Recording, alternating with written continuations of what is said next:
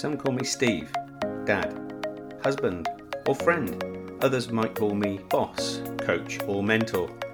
Today you can call me the Leadership Hacker. Thanks for listening in, I really appreciate it. My job as the Leadership Hacker is to hack into the minds, experiences, habits and learning of great leaders, C-suite executives, authors and development experts so that I can assist you developing your understanding and awareness of leadership.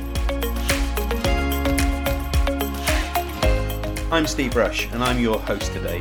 I'm the author of Leadership Cake, I'm a transformation consultant and leadership coach and can't wait to start sharing all things leadership with you. Joining me on the show today is Andrew Selley.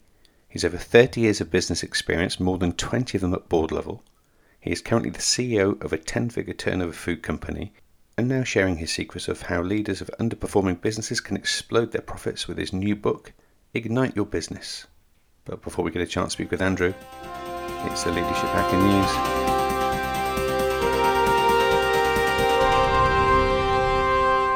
Big brands have figured out how to gain attention and make themselves stand out from others. So what can we learn from them to grow our own personal brand? Interesting new research by Duke University found big brands are so powerful at compelling commitment they can influence happiness in marriages and partnerships. And when you have to live with your partner's brand choices, it can even reduce happiness if you don't share the same passion. Brand credibility is also important. A study about perceptions of value is really intriguing. Research at the University of Bonn discovered when people thought wine was expensive, they rated it significantly better than when they thought the price was cheap or lower. We can learn from this too. When people perceive your value, they will be more likely to remember you and to select you for all kinds of opportunities. From the research, I've distilled 3 top ways which we can leverage the corporate approach. Number 1, be gravitational. First, create emotional connections based on rapport. One of the key skills for the future of work will be the ability for us to build relationships more deeply, more quickly, often through virtual means. Positivity is a magnet. We want to be around others who create that positive vibe. Listen to others, tune in and invest in learning about them. Building your brand is ironically less about you and more about others. Demonstrate humility and avoid arrogance. Be gravitational and draw people to you and genuinely support others.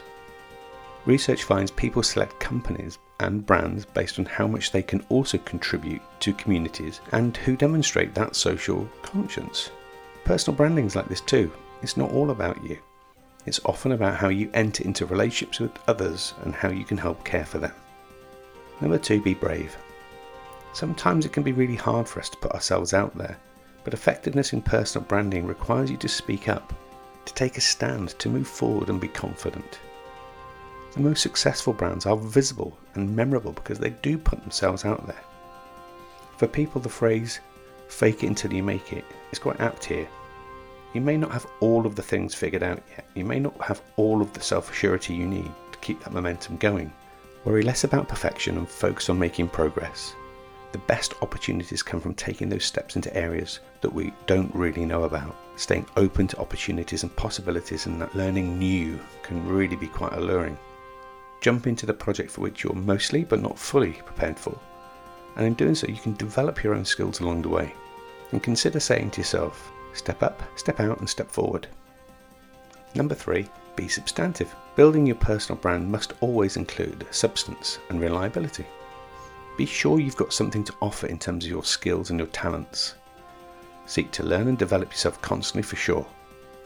Your best personal brand will be built based on the value you add to others and how you bring it to your best and your team. We've all worked with people who may talk a good game but actually don't deliver. These people tend to be the ones who float from job to job or company to company because those around them figure them out.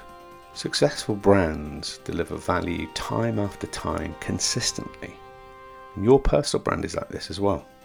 Be the person who rolls their sleeves up and follows through. Others can always count on to deliver that quality work, the one who maintains their relationships over time. And when you do, you'll benefit from a really strong network and solid lasting connections that you'll be able to rely on for years. So in summary, your success will be based on the relationships and meaningful interactions you have with others, and there is no formula for personal branding, but it's merely a mindset to help appreciate others, invest in relationships and be your personal best. And this approach will ultimately elevate your brand and get you noticed. That's been the Leadership Hacking News. If you have any stories, insights or information from anywhere in the world, please get in touch with us. Our special guest on today's show is Andrew Selley. He's a proven and successful high-impact business leader. He's the CEO of Bidcorp UK, a multi-billion-pound company. And after 30 years in lots of different sectors and businesses, 20 years operating at board level, has now written the book, Ignite Your Business. Andrew, welcome to the Leadership Hacker podcast. Thank you very much, Steve. Thanks for having me on. It's my pleasure. Really excited to get into the whole principle of igniting your business. Stories, of course, that you've shared in your book, but experience of the last 30 years, which I'm looking to hack into from now. So perhaps before we get into that, you can just give us a little bit of the backstory as to how you've arrived doing what you're doing. I started my career, sort of, as you say, 30 years ago. Doesn't seem that long to me, but 30 years ago at Coca-Cola in the UK. It was on the bottling side of the business, not the brand owner side. So we were the bottler and distributor for Coke. It was a very fast-growing business.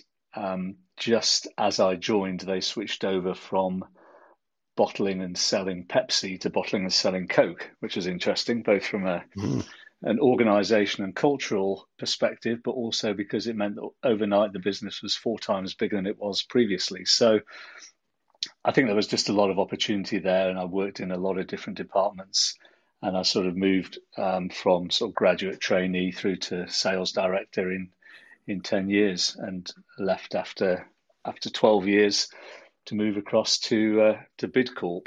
And I think, unusually, people would say I've been there for over 20 years, which I think is probably unusual in this day and age. But I think the reason is I keep getting opportunities there that challenge me and excite me and reward me. So, over the time that I've been there, I've run the food logistics business, doing all the daily food supplies for Burger King, KFC, Pizza Hut, and all those big brands.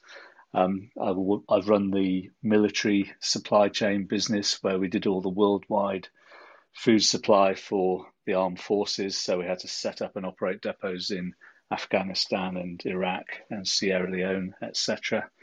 I established our business in the Middle East and the Baltics and Spain.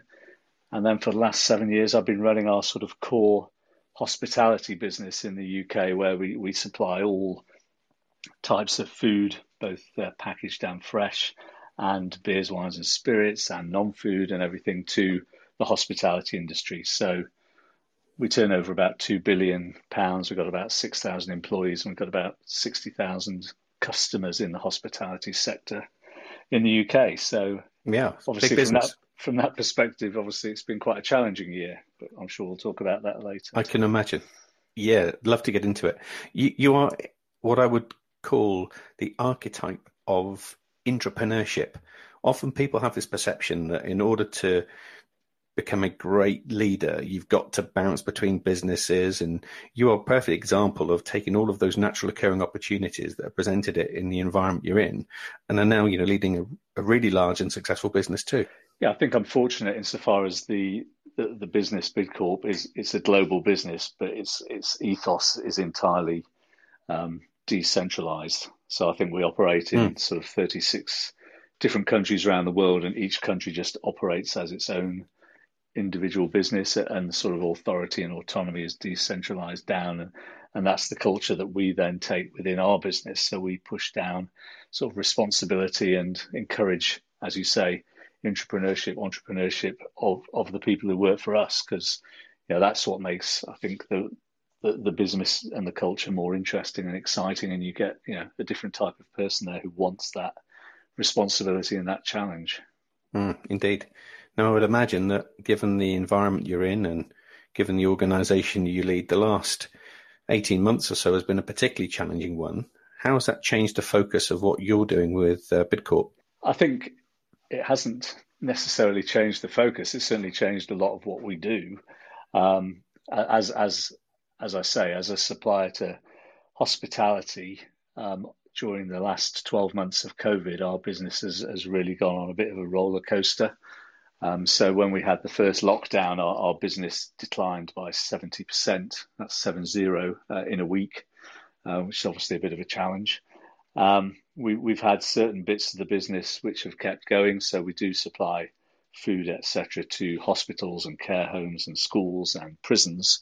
But obviously all of the supply to restaurants, hotels, nightclubs, theme parks, travel and leisure outlets, all stopped as well. So I think as the sort of the leader of the business, your focus doesn't necessarily change insofar as your focus is always on strategy development and execution, managing and developing and caring for the team, looking for how you're going to invest in the business going forwards, dealing with big customers, big suppliers, etc. So that hasn't necessarily changed, but clearly our our strategy and approach and what we've actually executed over the last 12 months has changed quite a lot. I can well imagine. We're going to get into actually how your Ignite model has helped you in your business, because you actually use it as a case study in your book, but we'll come back to that in a moment. Yeah. What would be really interesting is just to get a sense of, how did the book come about? What was the kind of inspiration for you? I think everybody says people have a book in them. I don't know if that's true or not, but I've spent a lot of my time trying to develop myself over the years. I've always had a keen interest, as I know that you have as well, in terms of reading, business books, broadening my knowledge, trying to learn new ideas and new initiatives. And I've, to be honest, probably found that 40-50% of the books that I've read were just totally dry, and I probably didn't even finish them. They were quite theoretical. It was almost like doing a business studies degree instead of reading an educational and motivational book.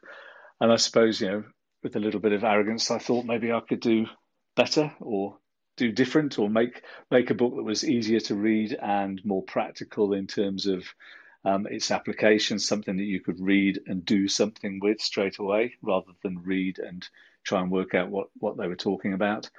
And also a book that you could just dip into. You can read it as a whole thing, or you could just dip into a specific area where you need some help or you've got an issue. So it's probably 3 years ago I started writing it and mapping it out, and started off really enthusiastic and bashed out the skeleton, and then just added to it over the next couple of years. But then when lockdown did arrive, clearly there was a lot less commuting, because we were working from home a lot of the time. Yeah. I used to do quite a lot of international travel within the sort of the big corp group, which obviously disappeared. So I thought, I can either watch a load of Netflix box sets, or I can actually just get this book finished. So I decided to get it finished and get it published and get it out there. Excellent. And congratulations, by the way. I've read the book, and one of the things that struck me when I read it is how absolutely practical it is. So you've got a sense of a story that you tell through Terra Nova. Interestingly, is Terra Nova a real business? Is that a kind of a guise of another business maybe you've worked alongside? No, it's a made up name. Oh, interesting. I think if you've ever read Ken Blanchard, The 1 Minute Manager, yeah. I really liked that series of books that he did, because they were sort of an allegorical sort of approach to business. So it's told through a story, and I sort of found that no matter how many times you try to find an example in business for the point you were making, it wasn't always exactly backing up the point you were making. So I thought I'd actually write my own story alongside it and sort of integrate the points I was trying to make into that story, which, as you know, sort of shows the right way and the wrong way of doing the elements that are covered in each chapter. And what I particularly liked about it is you kind of take people on a little bit of a story, then you give them the sense check, and you get them to do some reflection on their own business, and here's some tools as well. So it's a real practical playbook all the way through each of the steps of the model. So let's just spin through what Ignite and the Ignite model means, and maybe we can get into some of those sections as we get through it. Yeah, certainly. Just tell me where you want to delve in any deeper. I mean, I do like an acronym. So yes, Ignite exactly. is an acronym, and the I stands for inspirational vision. And I think there's 2 points to that. Firstly, you need to know where you're going. If you're leading a business or even just leading a team, you need to have a vision of what it is you're trying to do and what your purpose is, etc. But I think the bit that people often miss out is the inspirational bit. I agree. It's got to be something that engages people's emotions and makes them want to contribute and makes them want to do that extra minute or extra mile and make that extra effort. So having something that engages people's emotions rather than just something that they intellectually understand, I think is important. So that's the whole bit around inspirational vision and values of what the business stands for. What I've found in having worked with lots of different clients and businesses where they spend quite a little bit of time on the vision, they miss that inspirational bit, which is dead easy to say, but to create the emotional connection that helps people move from one place to another is a bit more challenging than people perceive.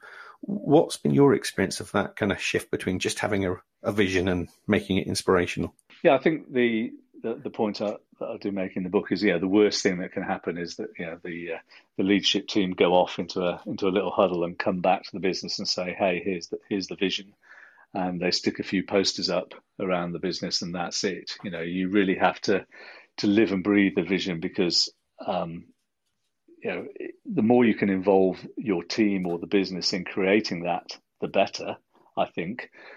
So when we created our values, for example, at Bidfood, we had about 50 different listening groups across the business, speaking to all people in all parts of the country at all levels to really understand what they thought was the essence of working at Bidfood and what the true values were. And then we were able to distill that and basically play it back to people. So they were all felt involved in that.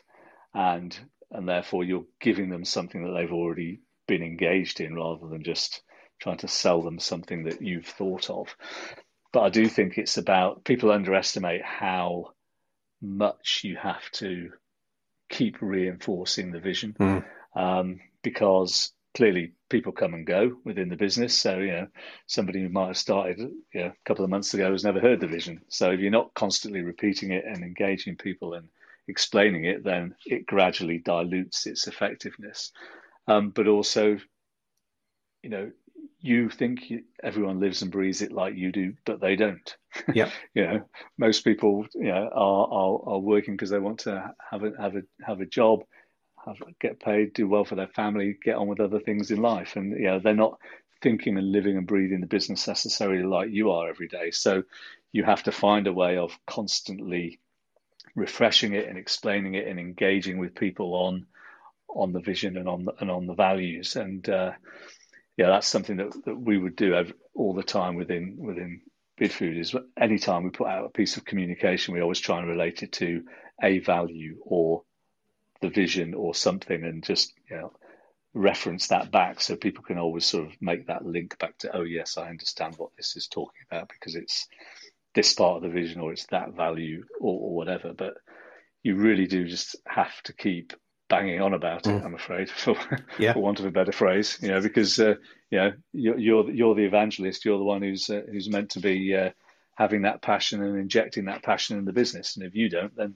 no one else is. That's right. And of course, they look to leadership to make sure that that's congruent with all those messages. So those constant points or nudges to activity that you're completing as a business and how it links back to that vision is incredibly powerful. Absolutely. And I think, we again talk about that in the book, and that's quite often where things break down, because if your actions don't back up your words, then people will not listen to your words. So if you say, we value people within this business, but then there's somebody who completely disregards the people who work for them, but because they're doing a good job, you just sort of ignore it, and you don't want to lose them as a performer, so you ignore their deficiencies in the way that they value and deal with people.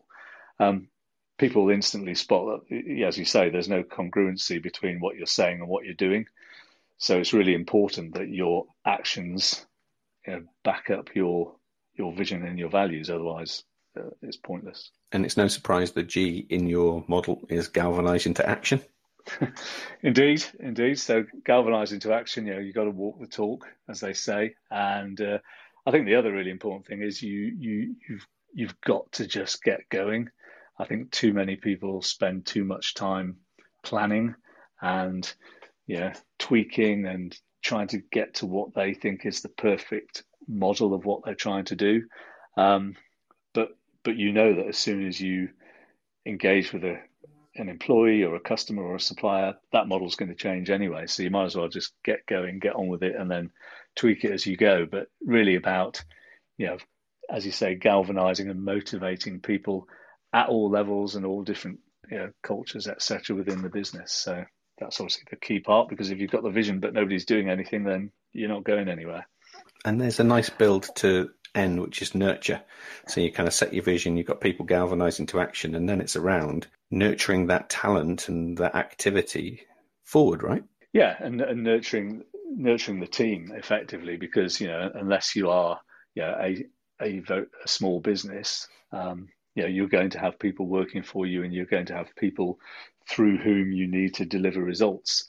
And the only way you can deliver the results that you want is by investing your time into nurturing and caring for your team, making sure they've got the right skills, making sure they're happy and motivated, making sure they understand the vision and the journey that you're on and the role that they play within that, and making sure that they understand what you expect of them in terms of the way they manage their teams or engage with their customers or whatever. So, certainly as in my role as CEO, then obviously a lot of my time is just spent around the team, because obviously I'm not delivering those goods to the customer. Ultimately we've got thousands of drivers and warehouse guys who are doing that work. So it's all about how you communicate and nurture the team to flow down through the business. Indeed. Now, what was really interesting when I looked at I, which is increase everything, I looked at it for a moment and I read through your chapter in the book. And as I finished reading it,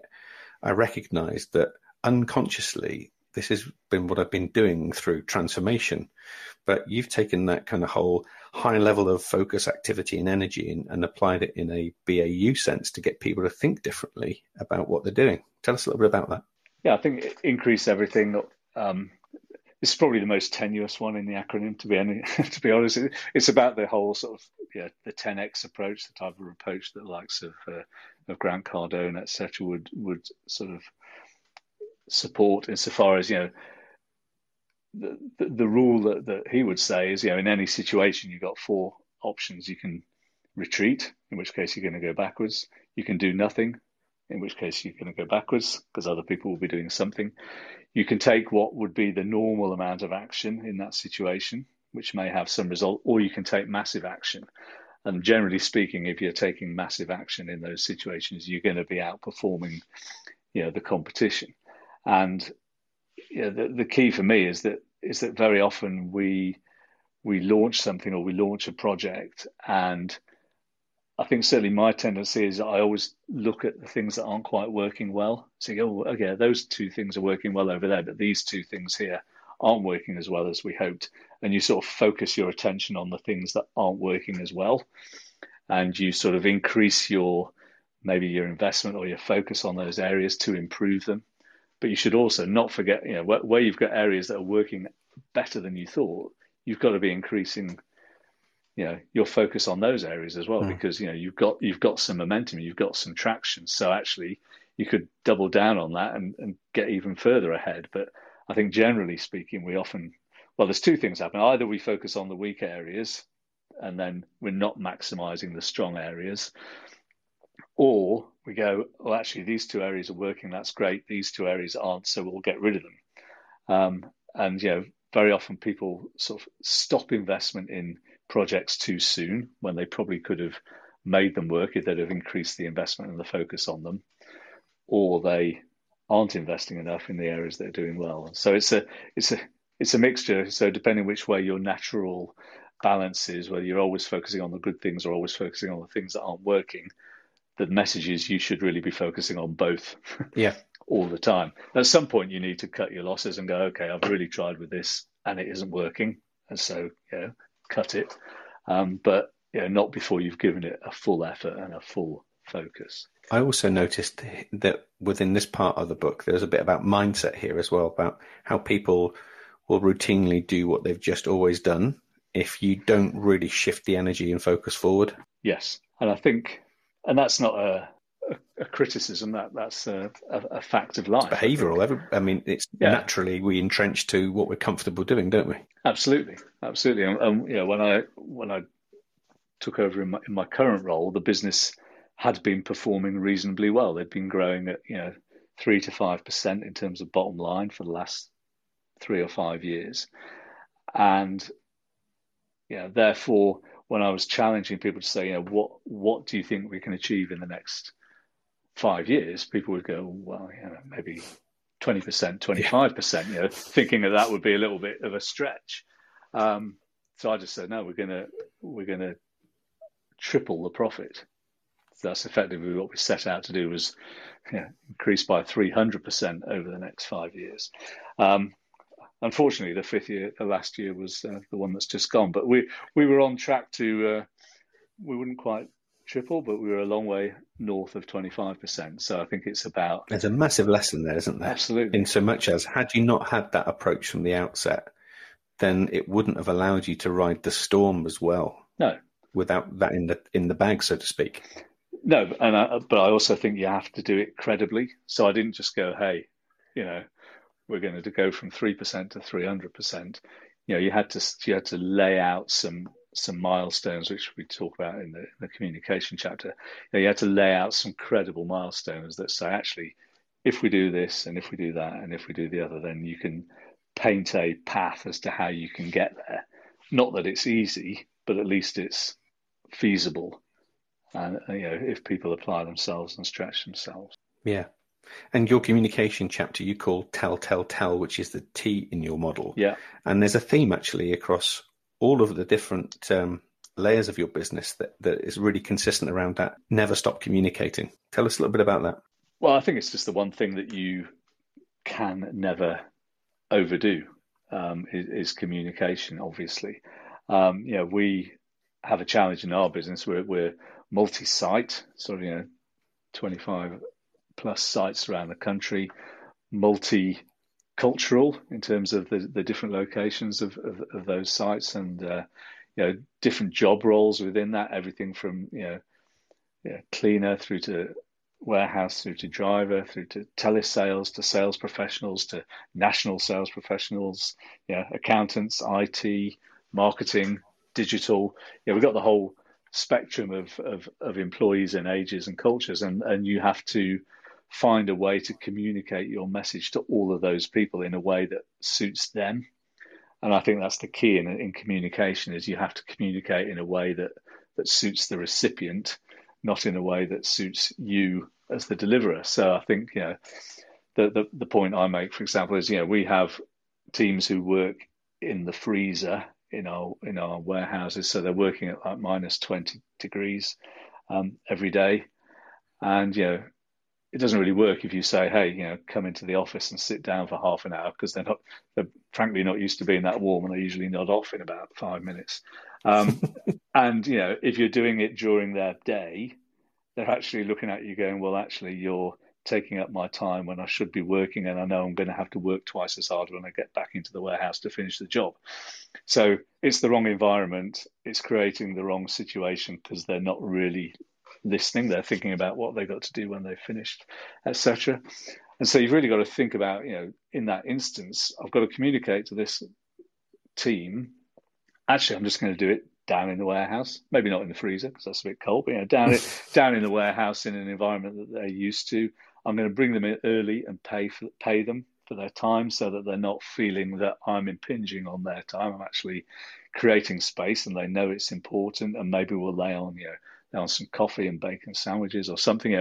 Again, it's just those little things completely then change the environment that those people are listening to what you're saying in. So regardless of the message, you've completely changed the way that they're listening to you. They're listening to you with a way that says, okay, it must be important. They brought me in. They're paying me. They're not impinging on my time. Oh, got a cup of coffee and a bacon sandwich. Fantastic.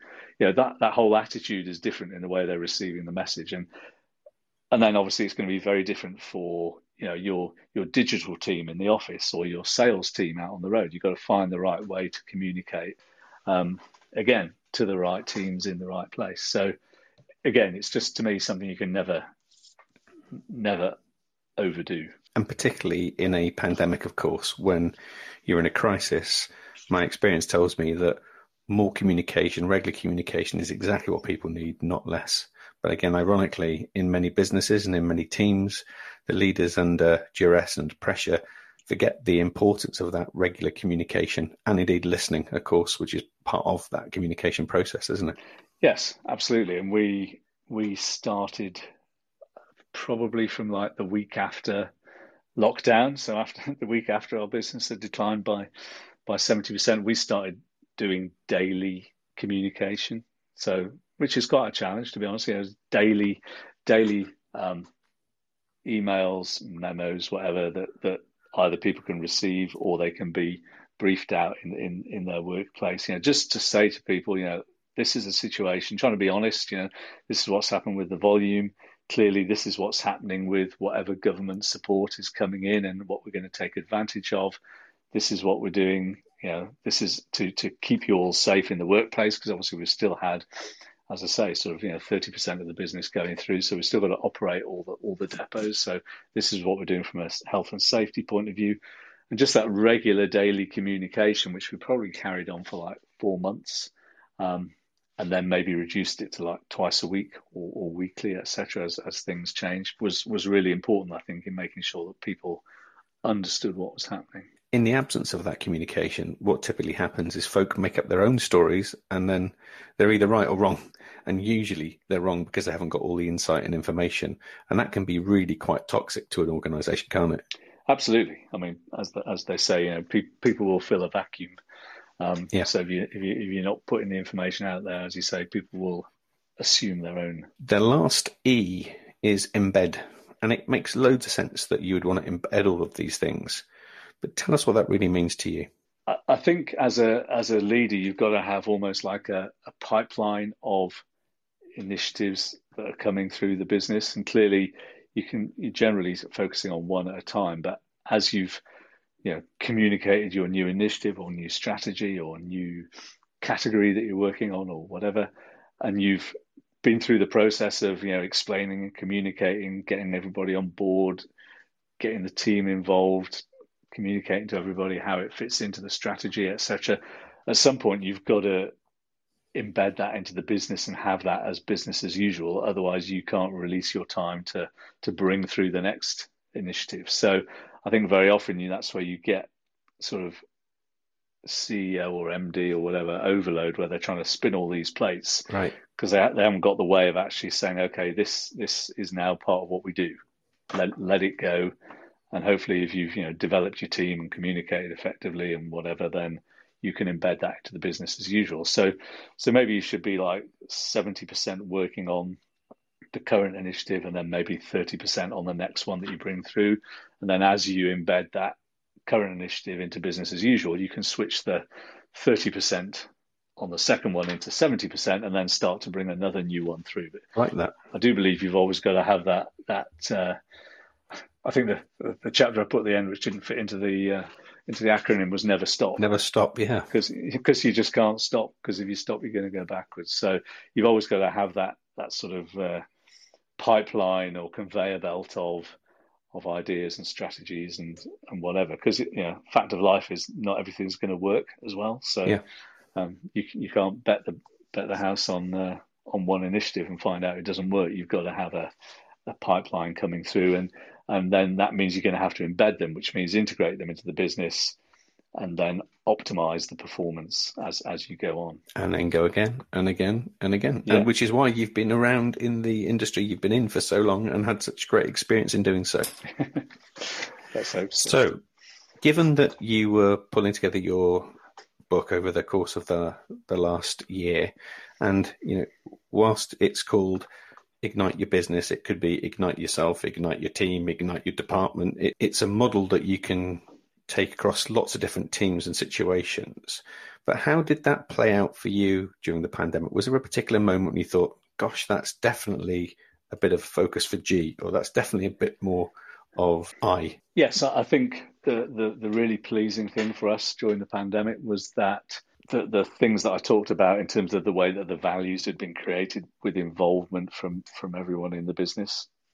Yeah, the pandemic showed that they were real and they were the way that people conducted themselves rather than just a poster on the wall. So we only have three and they rhyme, so that's really helpful. So it's care, share, and dare. So care is take pride in what you do no matter what you do. Share is work together to achieve great results, and dare is take brave steps to deliver exceptional results. So care obviously came to the fore during the pandemic because we needed to make sure that we were caring both for the teams that were still in the business and were working hard and under stressful conditions, but also at the peak we probably had 60% of the workforce on furlough and at home, which brings its own challenges from mental health and well-being perspective. I think share and dare really came through in the way that we realigned our business. So we actually went with our major competitor and worked on a sort of food relief program for the government. So there was about 500,000 people who were stuck at home who couldn't physically get out of the house because they weren't allowed to because they were clinically vulnerable and they didn't have family support to help them in terms of shopping, etc. And so with our major competitor, we set up a sort of nationwide home delivery service to 500,000 people in 7 days and got that product procured because it wasn't the normal product that we would sell. We were procuring, packing and distributing that product within 7 days. And to do that with the people who were normally, toe to toe in the streets when we were in the restaurants was amazing. But it was actually done because we both had that vision of here's a group of people who need our help. Let's come together and sort this out rather than thinking about, the old competitive elements. And I think it was described as the biggest food relief effort since World War II. Yeah. So it was clearly quite a big thing. But really, again, that's the whole share and dare, doing something really quite different and working together with our competitor to deliver something that was important. But again, really showed to me how having that shared vision, even in a wider team that now involves your competitors, still works because it actually went like a dream,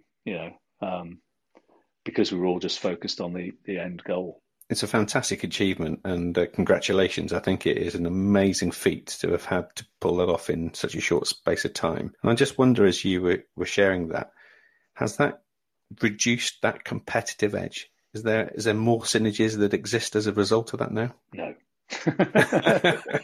So it's kind of gloves back on then. It's back into the corners. There's sort of only two main national players in the marketplace. So there's lots of local players. So on a local basis, we compete with a lot more companies. But for the big national accounts, we tend to just compete with one. So it's business as usual. But I think clearly you've got a higher level of respect and understanding, but at the end of the day, we're now back focused on our own businesses and our own shareholders. So brilliant. So this part of the show, Andrew, we get to turn that leadership lens on you, and I'm getting an opportunity to hack into your experience of leading teams and businesses. So the first place I'd like to go is to find out what your top 3 leadership hacks might be.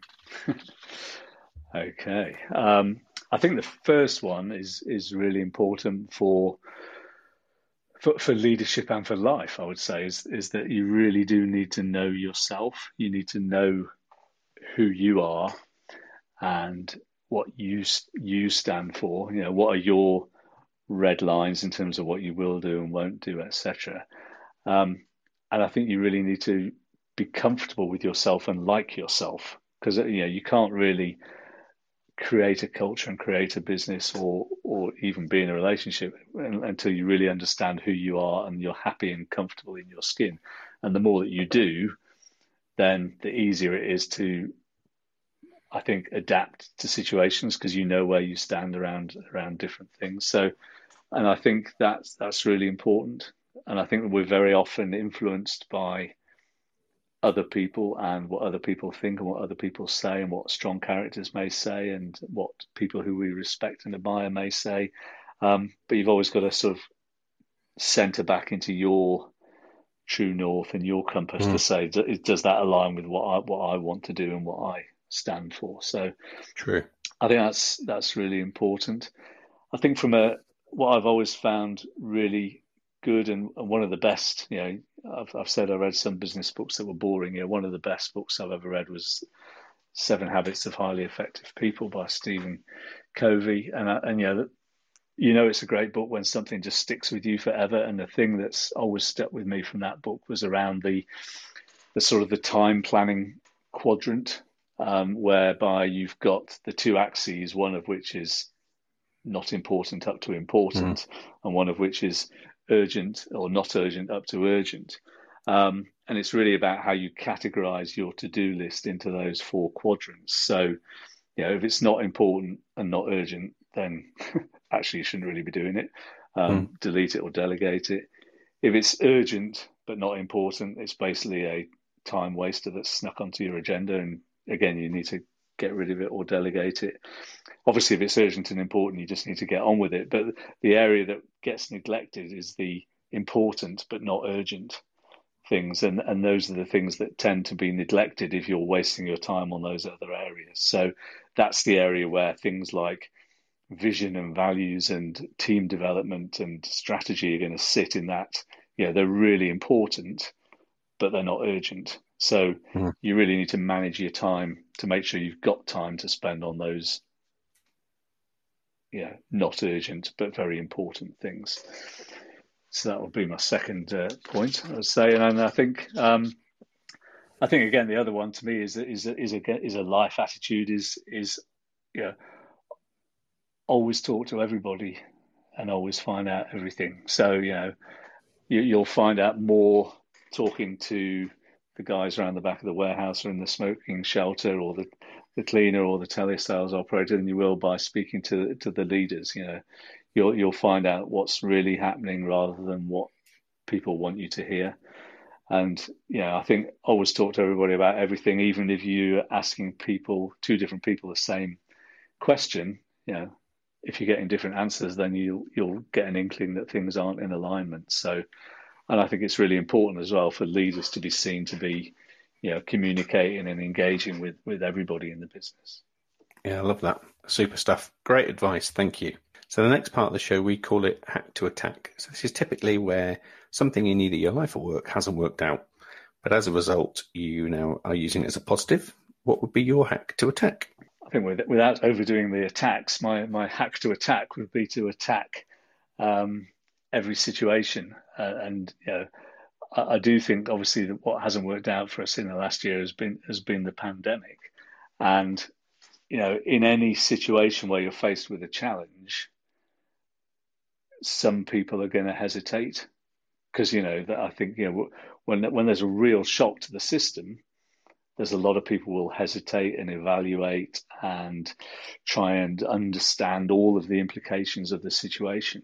And I think if you attack in that situation, you just get on and do something, then that's going to be your opportunity. So, like I say, we had a real hit to the business and the volume crashed, but we sort of proactively got that contract with our competitor by pushing for it. And then off the back of that, we've developed, a direct to consumer offering as well as just as a business to business offering. So, we've sort of adapted that skill set to actually say, well, actually, is there a demand for, catering quality, restaurant quality products direct to the consumer? Clearly, our pack sizes are bigger than normal, etc. But for a monthly shop or for family events or for whatever, there's an opportunity there. So we've taken, by sort of attacking the situation, we've developed another opportunity. So I think my hack would be attack when others are hesitating, and then you're always going to be at an advantage, I think. Brilliant. And you only find out by doing, of course. Indeed. Yeah. So the last bit of our show with you today is to get to do a bit of time travel, and you get to bump into Andrew at 21, give him some advice. What would it be? I think it would be back to the point that I made, because if I look back to myself at 21, then I probably did take too much account of what other people were thinking and saying, which to a certain extent I think is natural, in terms of, the less confident you are in yourself, the more you may adapt your behavior to others. But my message to myself would be, again, know yourself, understand yourself, know what you stand for, and don't be afraid to stand up for what you stand for. And I think that will put you in a fantastic position for the rest of your life as well as the rest of your career. Great advice. Andrew, listen, it's been a really pleasure speaking with you. No, thank you. I thoroughly enjoyed reading your book. I'm delighted that we're connected through this great medium, through podcasting. And if our folks listening to this wanted to find out how they can get a copy of Ignite Your Business and indeed connect with you, what's the best place for us to send them? Yeah, well, if they're in Europe, if they go to www.igniteyourbusiness.biz, you can order the book there. If you're elsewhere in the world, the US or overseas, then it's probably best to go on Amazon and order it. And obviously it's available on Kindle on Amazon as well. And you're also active on LinkedIn, so we'll make sure that we connect you through that medium, and all of those links will be in our show notes as well. Yes, absolutely. And if people want to contact me again, they can go through the website or email me at andrew@igniteyourbusiness.biz, because I do have some very limited availability for mentoring or coaching of some leaders, if that's of interest to anybody. So brilliant. Please get in touch. We'd love to make that connection happen. Once again, thanks, Andrew, for being on the Leadership Hacker podcast. It's been a real pleasure. No, thank you. I've really enjoyed it. Thank you. I genuinely want to say a heartfelt thanks for taking time out of your day to listen in too. We do this in the service of helping others and spreading the word of leadership. Without you listening in, there would be no show. So please subscribe now if you haven't done so already. Share this podcast with your communities and network and help us develop a community and a tribe of leadership hackers. And finally, if you'd like me to work with your senior team, your leadership community, keynote an event, or you would like to sponsor an episode, please connect with us via our social media. And you can do that by following and liking our pages on Twitter and Facebook. Our handle there is @LeadershipHacker. Instagram, you can find us there at @the_leadership_hacker, and at YouTube, we're just Leadership Hacker. So that's me signing off. I'm Steve Rush, and I've been the Leadership Hacker.